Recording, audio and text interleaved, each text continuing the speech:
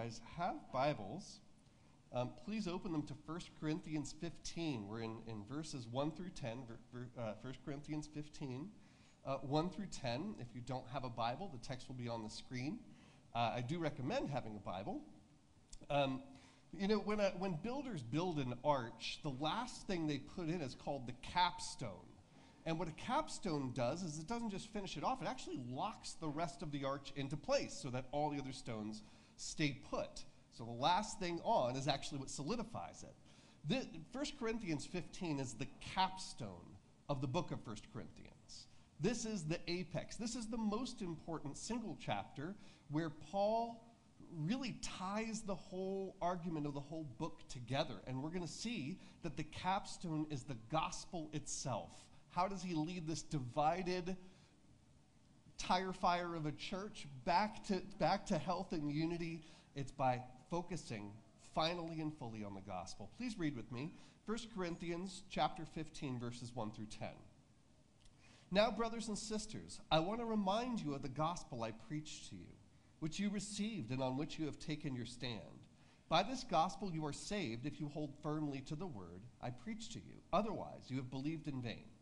For what I received, I passed on to you as of first importance, that Christ died for our sins according to the Scriptures, that he was buried, that he was raised on the third day according to the Scriptures, and that he appeared to Cephas and then to the 12.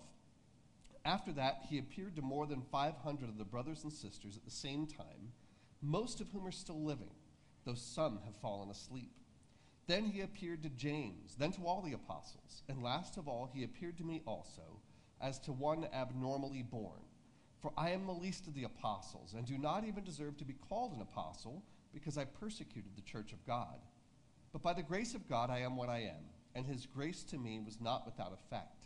No, I worked harder than all of them, yet not I, but the grace of God that was with me. Whether then it is I or they, this is what we preach, and this is what you believed. Please pray with me.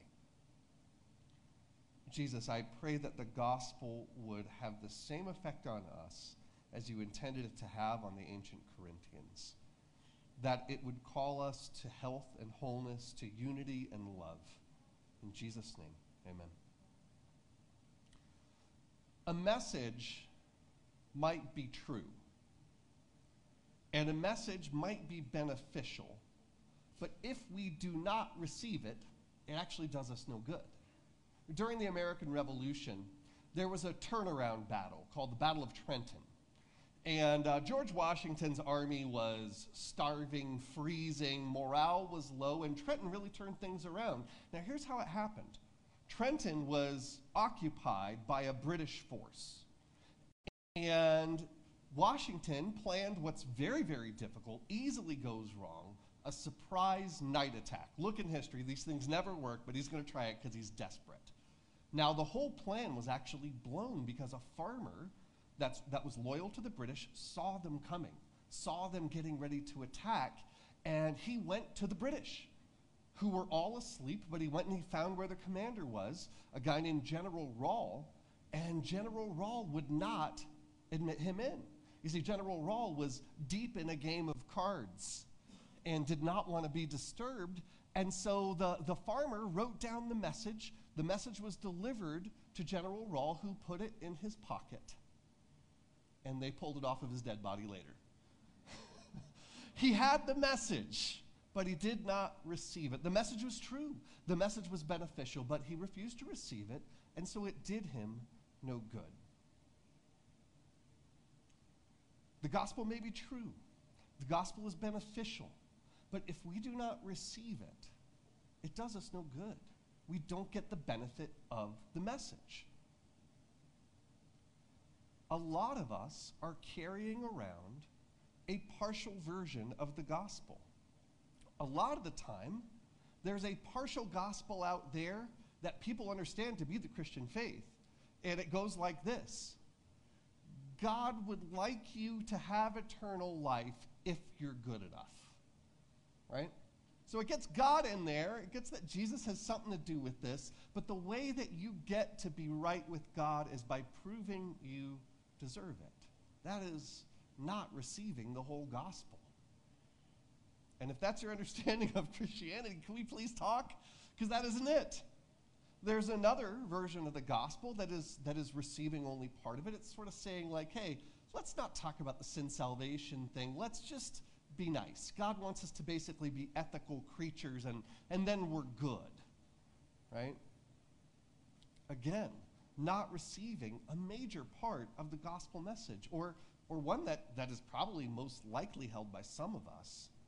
It's this partially received version of the gospel that says what Jesus does is make sure your soul is saved and goes to heaven, right? Missing out on the whole redemption story of the gospel.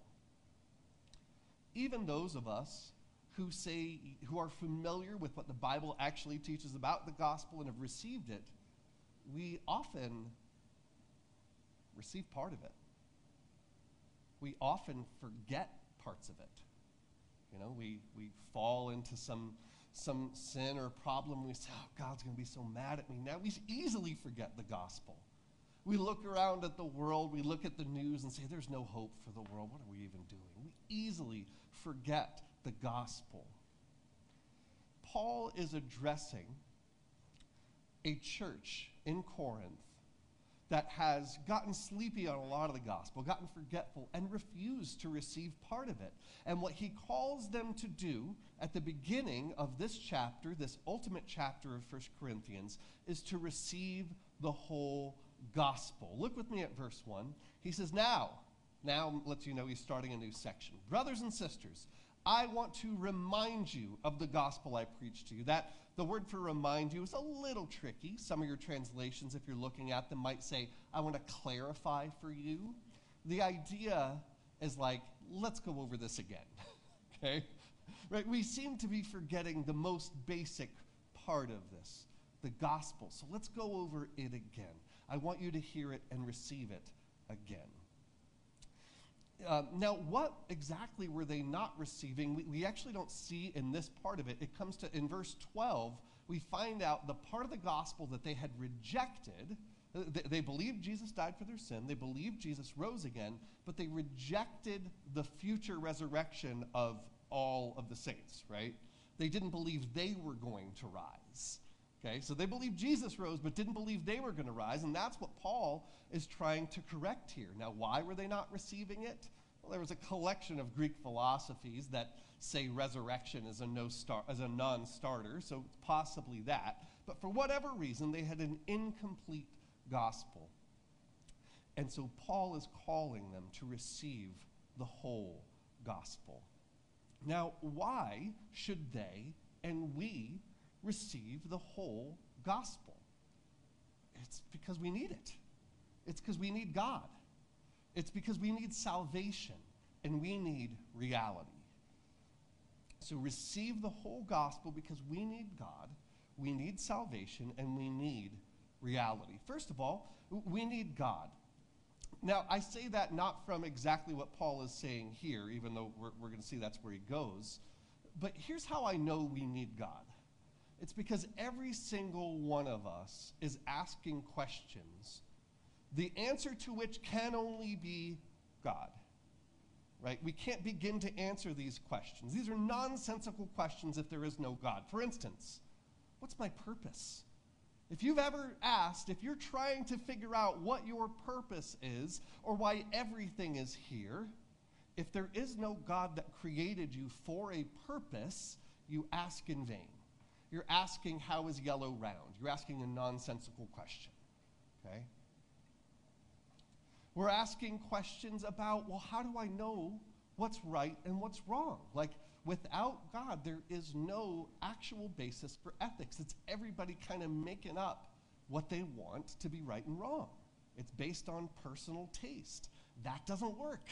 That is not a basis for knowing the difference between right and wrong. In our culture, it's famously secularizing in the West. Now, the rest of the world, that's not true. Those news stories that tell you that the world's becoming more secular is only focusing on the West. But even in the West, I don't think that's true. There is still a longing for God. People just talk about God in an unknowable, distant fashion. The word now we use is the universe. right? Like that is very, very common. We reach out, we cry out to an unknowable, unknown God that we wish were real, like by saying the universe. But here's the thing. Those of us who kind of have that point of view of like God is a mysterious force we call the universe, think about what the universe actually is, right? There's an Onion article that nails this. Universe feels zero connection to guy tripping on mushrooms. Eugene, Oregon. Noting that it had yet to experience any sort of oneness with the 22-year-old, the universe confirmed Friday that it felt absolutely zero connection to a local man currently tripping on hallucinogenic mushrooms. As far as I can tell, all the boundaries between myself and this guy remain completely intact. So I certainly wouldn't say that he and I have become one with each other at all, said the collection of all space and matter, which added that, if anything, it was feeling further removed from the man after he ate 2 grams of psilocybin mushrooms and spent the ensuing 3 hours just sitting on his basement couch, during which time he effectively did nothing to interact with the world or universe more broadly. Frankly, I feel like he and I are as separate and unconnected as we've always been. Sure, he seems like a decent person, but have we at some level blended together into a single cosmic entity, flowing through each other and commingling our energies? Definitely not. At press time, the guy's mind also confirmed that it was in no way expanding whatsoever. But think about what we're actually saying. Like, when you're going to hit a point in life where the chips are down, where you're facing a serious loss, a serious struggle, a serious pain, and you aren't going to cry out to the planet Venus or the Horsehead Nebula. Why? They don't care for you. When we are calling out to the universe and talking about there's something out there, it's because we need God. We desire God to be real. The thing is we don't need to let God remain totally mysterious and unknown. You know why? Because the gospel shows us who God is. First of all, God is the gospel. Look with me at verses 3 through 5. He says, what I received, I passed on to you as of first importance, that Christ died for us, for our sins, according to the scriptures, that he was buried, and so on. The gospel isn't a bunch of cold propositional truths, okay? It's a person. It's a person who is God. The gospel, God is the gospel. If we want to begin knowing who God is, we begin with the gospel. We begin with what Jesus has done for us. Also, we see just through the gospel that God is not idle in the world. You know, for those of us who look at just the chaos of history and say, what's going on? Why don't I see the hand of God on this? We see the hand of God. We see the work of God. We see the mission of God in the gospel. Paul points this out where he says that Jesus died for our sins according to the scriptures. He rose again on the 3rd day according to the scriptures, meaning that throughout the Old Testament, there's a bunch of arrows pointing forward to Jesus. This is according to plan. God is doing something. He is not a distant, detached, static thing. God is the gospel, and God is at work.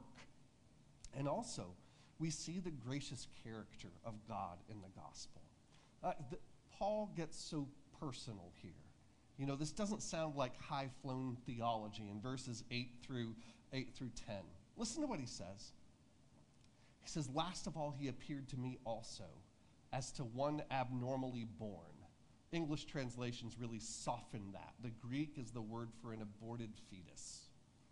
He's saying, I was a aborted fetus of a person. He's saying, that's how bad I was. For I am the least of the apostles and do not even deserve to be called an apostle because I persecuted the church of God. But by the grace of God, I am what I am. Right? Like the life of Paul itself shows the gracious nature of God in the gospel. That God would take a self-described, a horrific person and redeem him and transform him and use him for his purposes. Not because Paul was good, not because there was some spark of, oh, he's got a good heart under all that murdering people. It's because God is good. It's because God is gracious. Why do we need to receive the gospel? It's because we need God. The answer to these questions of what is my purpose? Why am I here? What hope is there? These are all indicating we need God. We can't help but cry out to something, and God is revealed and known in the gospel. But there's a problem.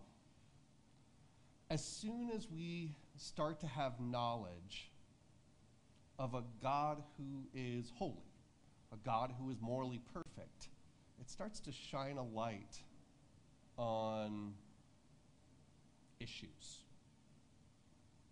Like, if God is good, what's wrong with the world? What's going on? Why is the world so full of brokenness if its creator is good?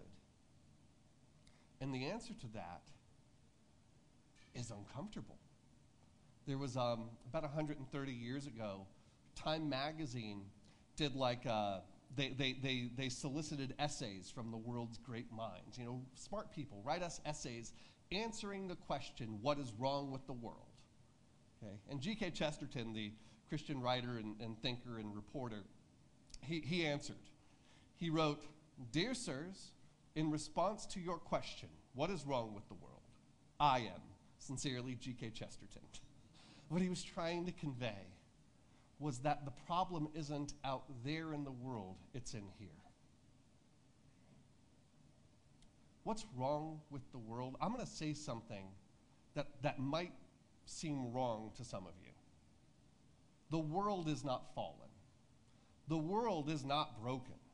There is nothing broken about the Great Barrier Reef or a grizzly bear, right? The Rocky Mountains is not fallen. You know what's broken in the world? Human beings. If we actually think about it, the reason we look around and feel hopelessness, the reason that the world is full of war, destruction, racism, inequity, oppression, and the rest of it, poverty, is all the result of our sin. It's all the result of our living in disobedience to God. I know that that's an uncomfortable, unorthodox thing to say these days, in the age of self-esteem, where anything that doesn't make me feel good is wrong. But here's what we can't argue with. Death, the result of sin. It's everywhere. And it waits for each and every one of us. The problem that each and every one of us have is sin and death. Now, we might say, hey, there's a lack of education in the world. Yes, why is that? Because of sin. Hey, there's a lack of equity. Why is that? It's because of human sin.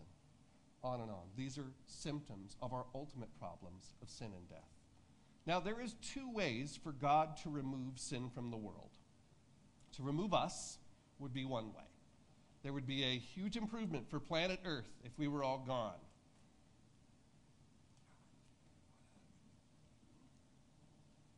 I'm trying to get myself retweeted and become popular here. Or he could redeem us. And the good news of the gospel is that God has given us salvation. We need salvation from sin and from death. And the gospel is salvation from sin and death. If we look at verses 3 and 4, it says, "What I received, I passed on to you as of first importance, that Christ died for our sins according to the scriptures." Think about what that's saying. The morally perfect Jesus, God in human flesh, went to a cross to solve our sin problem, that you and I could be forgiven. But not only that, in verse 4, that he was buried, that he was raised on the third day according to the scriptures, that he also is salvation from death, that Jesus paves a back door out of death, solving our death problem. And so how do we get this? The gospel is also the means of salvation. In verse 2, I know we're not going in order, I usually like to, but he says, by this gospel you are saved if you hold firmly to the word I preach to you. Okay? The idea that you've got to prove it to God that you're good enough is not true. The idea that you just need to merit this much and Jesus does the rest is not true. How do we lay hold of this salvation? How do we say yes to it? How do we receive the whole gospel? It's by believing. That is how. Why should we receive the whole gospel? It's because we need salvation. We need a solution to our sin and death problem. Now, some who are listening may be saying, that would be great. Yeah, I wish there was a God like that, and I wish there was a solution to the sin and death problem, but is this real? Can it be real? And by the way, some of us who are thinking that are committed Christians. Every single one of us has a fear that our faith is in something not real.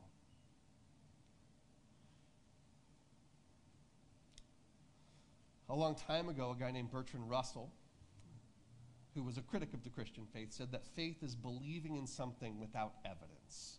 And by the way, if any of you guys are struggling with that, or if you aren't a Christian and would like to talk more about that, of like, hey, how do you even get there? My email's on the website. I love talking about this stuff with people. You can't offend me, all right? I want to make that an open invitation. I cannot read anybody's mind and say, oh, yeah, that person really needs to talk about this. Like, I'm not going to be like emailing all of you. But here's the thing. The ancients were skeptical too. Throughout the New Testament, we see the writers of the New Testament trying to convince them of the reality of the faith.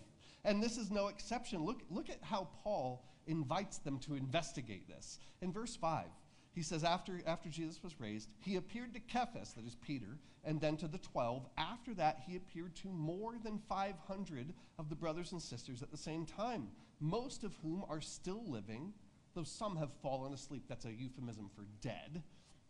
So he's saying, hey, if you want to hear eyewitness testimony of the resurrection besides me, there's hundreds of people still alive who probably did travel around to the churches saying, hey, we saw Jesus after the resurrection. Okay?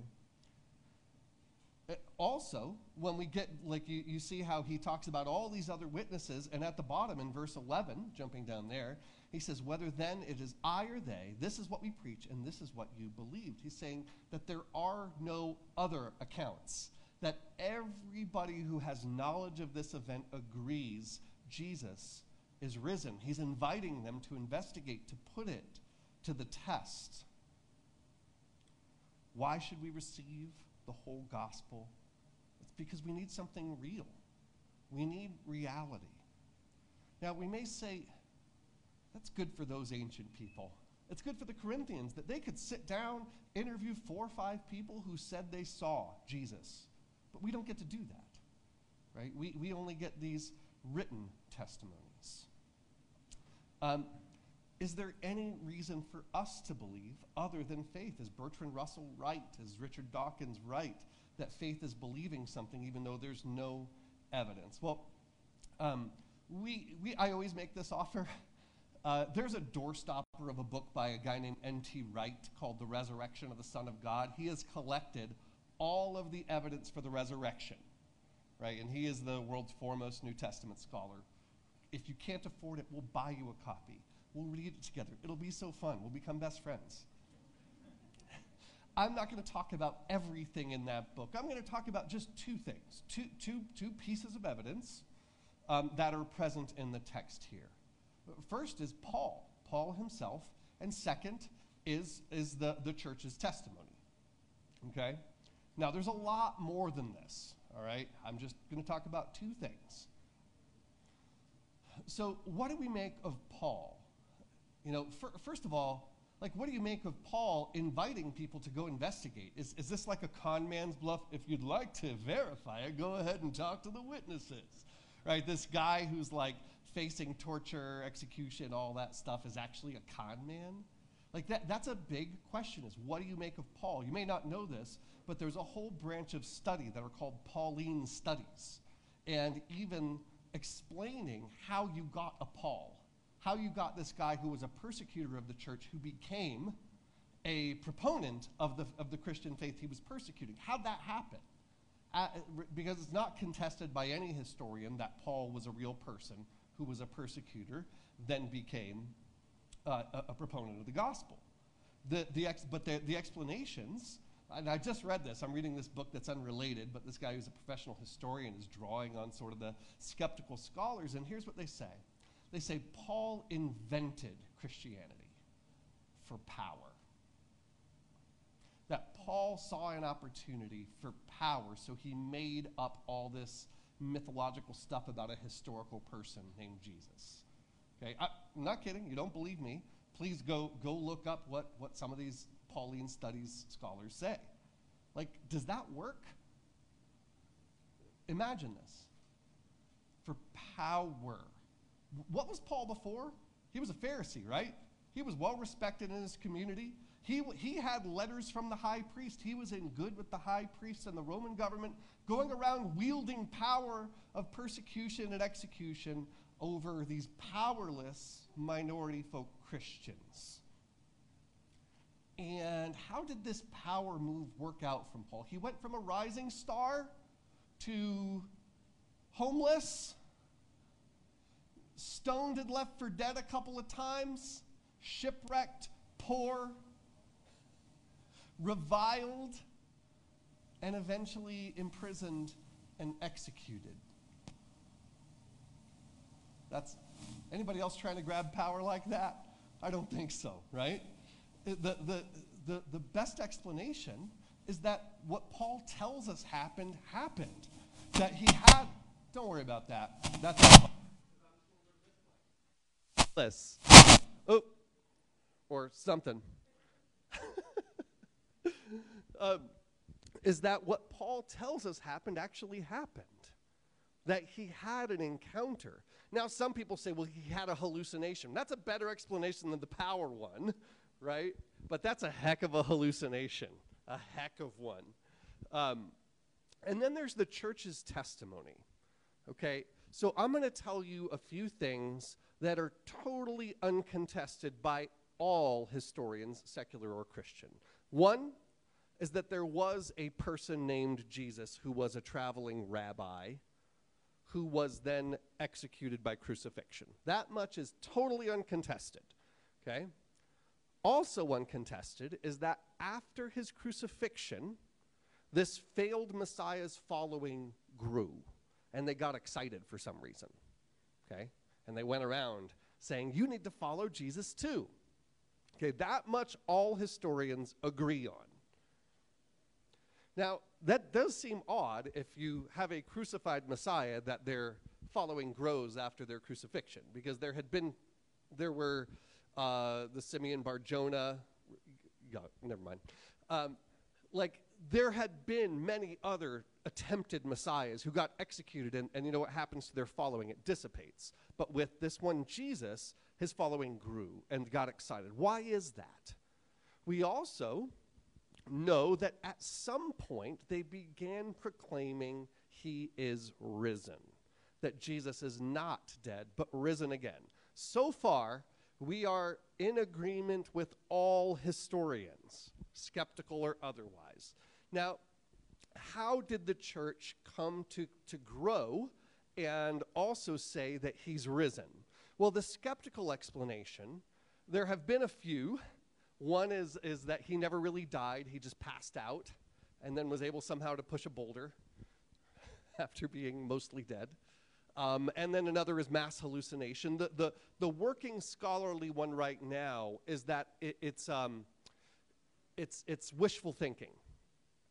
That his followers were so crestfallen after his death, they sat around saying, I wish he wasn't dead. And over time, that grew to he's risen. And then after that, it became like this whole myth, and you get the gospel stories that we have, right? Like it went from, we wish he wasn't dead, he's not really dead, even though we know he is, to, hey, we're going to make up stories about how people saw him, all right?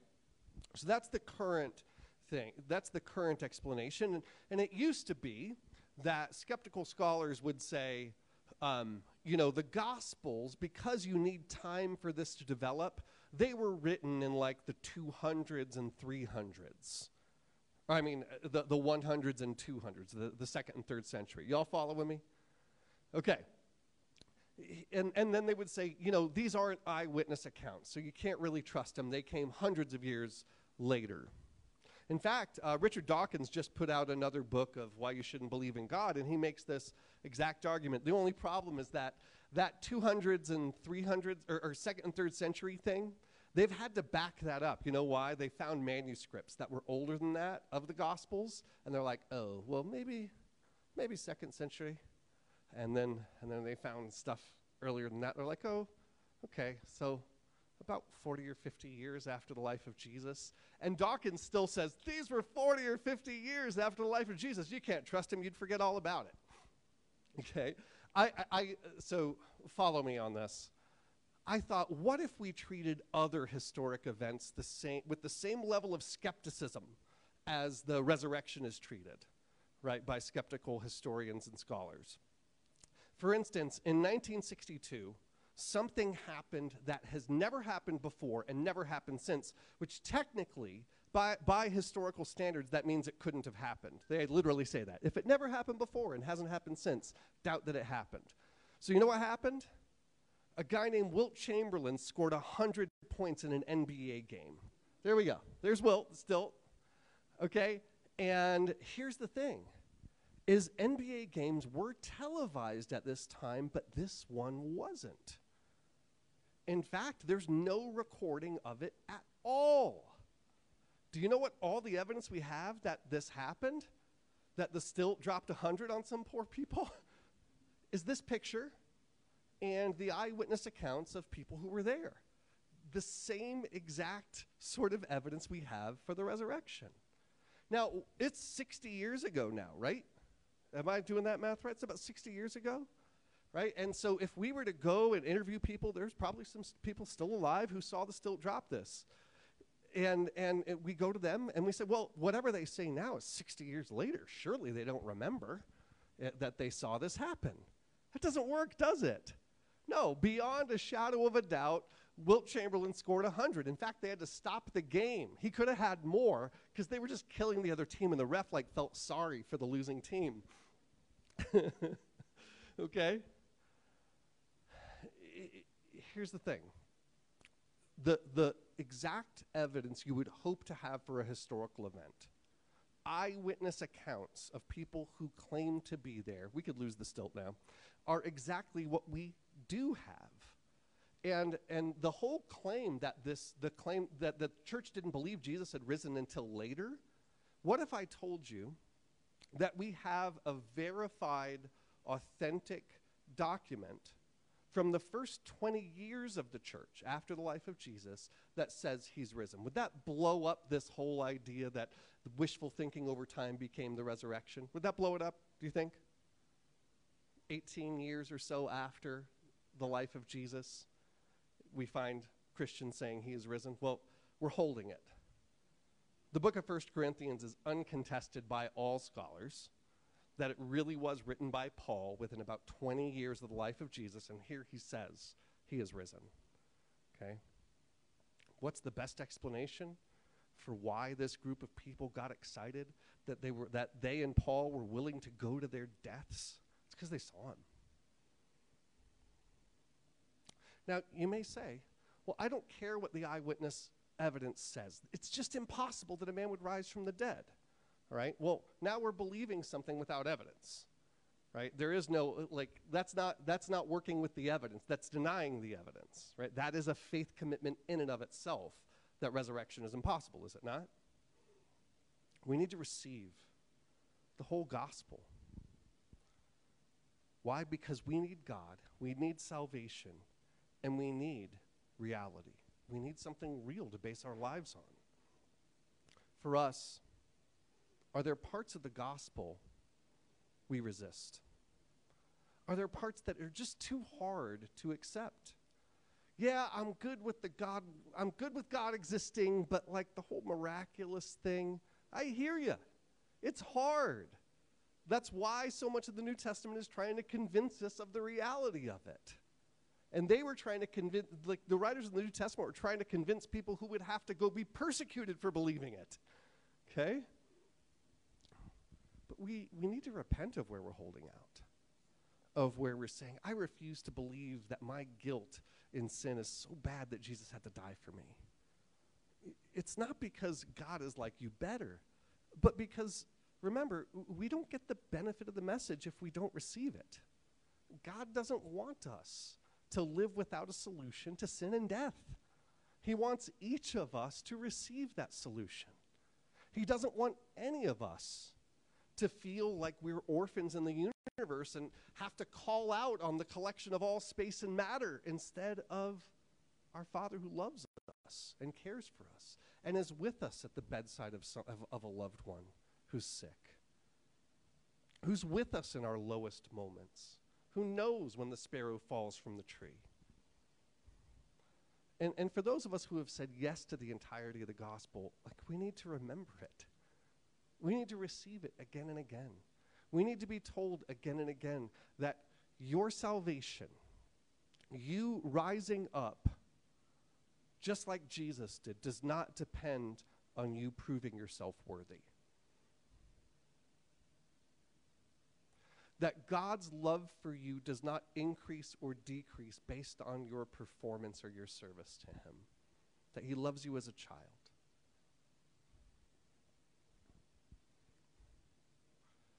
That the same grace that was given to Paul, this self-described wretched man, and God loved and used and redeemed him, is available to you.